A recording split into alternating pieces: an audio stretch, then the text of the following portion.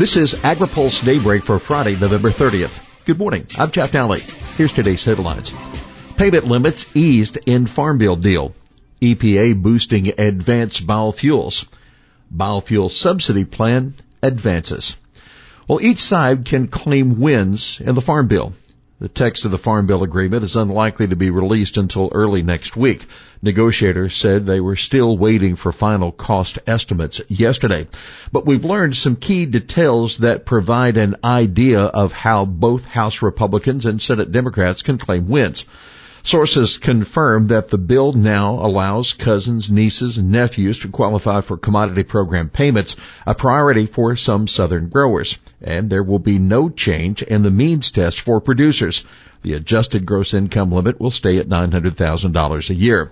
Those are wins for House Agriculture Chairman Mike Conaway of Texas. There also will be a provision allowing yield updates for drought and other issues, according to sources. But the bill also will leave the Conservation Stewardship Program as a standalone program, a priority for Senator Debbie Stabenow, the top Senate Democrat negotiator. The House Farm Bill would have folded CSP into the Environmental Quality Incentives Program. House Republicans expect to lose some of the GOP votes they got for the House version in June, since the final bill ditches many of the Republican food stamp reforms. But Representative Roger Marshall of Kansas says he expects a majority of House Republicans to vote for the final agreement. Conaway says he's urging colleagues to hold their fire until they see the full package. EPA set to boost advanced biofuels. AgriPulse has learned that EPA will announce an increase in mandates for cellulosic ethanol and advanced biofuels today. The increases are a part of the final renewable volume obligations for 2019 that the agency is expected to issue today. The statutory deadline for EPA to announce the annual biofuel usage mandates. The RVO for corn ethanol will be maintained at 15 billion gallons. House set to OK biodiesel extension.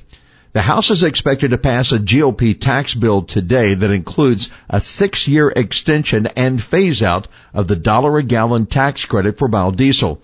The extension will cost an estimated $16.9 billion. The legislation also includes 1-year extensions of tax subsidies for second-generation biofuels and alternative fuel pumps and electric recharging stations. The House last night approved the rule for debating the tax bill on a party line vote. The bill's future in the Senate still isn't certain. Democrats are unhappy that Republicans are using it to make fixes to the 2017 tax cut bill. Round 2 of trade aid is possible next week. USDA officials hope to announce implementation of the second tranche of payments under the Market Facilitation Plan as early as next week. The exact timing is unclear because of the bureaucratic hurdles involved, AgriPulse is told. The additional billions in payments to offset retaliatory trade tariffs from China and elsewhere still caught up in an interagency approval process that includes the White House Office of Management and Budget, government officials told AgriPulse. If payment rates remain the same in the second installment of MFP payments, soybean, wheat, sorghum, cotton, dairy, and pork producers will be receiving another $4.7 billion, the same amount as in the first tranche, which is now being distributed. 2019 ag export forecast slashed by $3 billion. USDA is now predicting agriculture exports in fiscal year 19 will total just $141.5 billion. A $3 billion drop from the department's August forecast and a $1.9 billion decrease from exports in fiscal year 2018.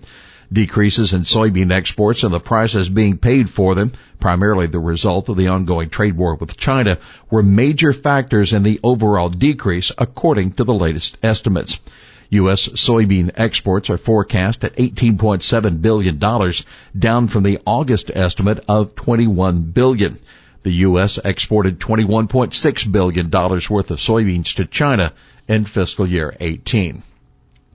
Relocation opponents fear they've lost this round.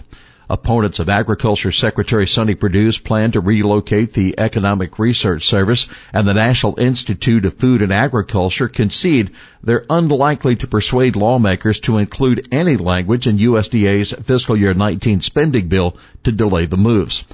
After Capitol Hill meetings this week, the plan's critics, including former USDA Undersecretary Gail Buchanan, says lawmakers don't want to get involved because so many have communities or universities bidding for the agencies. Buchanan said they all think they have a shot at it. Now keep in mind, one issue that isn't clear is how USDA will pay for the relocations. Congress isn't expected to provide a fiscal 19 allocation for the moves. Rest in peace, GIPSA.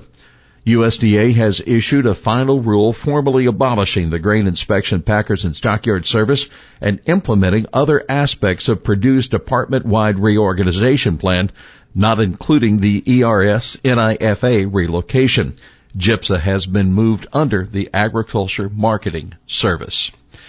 FDA postpones gene editing webinar.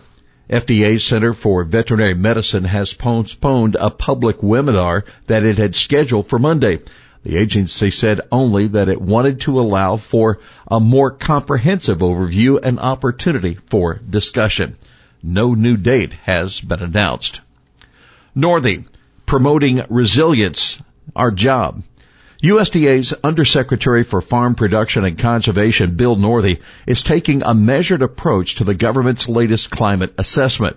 Northey told ag retailers gathered in Boca Raton, Florida yesterday for their annual meeting that he has no reason to doubt what Agriculture Research Service scientists have been saying about changing climatic conditions. But Northey also said that the changing climate may offer some benefits to agriculture in some parts of the country and that farmers have been dealing with changing weather conditions for decades. Northey said there have always been changes. Northey, a former Agriculture Secretary for Iowa. USDA's mission is to help growers be resilient across a range of climate conditions. Adderholt loses out in appropriations bid. House Republicans picked Texas Representative Kay Granger to be the ranking member on the Appropriations Committee. Among other aspirants, she beat out Agriculture Appropriations Subcommittee Chairman Robert Adderholt of Alabama, who actually had more seniority. Representative Nita Lowey will take over as chairwoman of the full committee in January. Well, here's today's tweet of the day.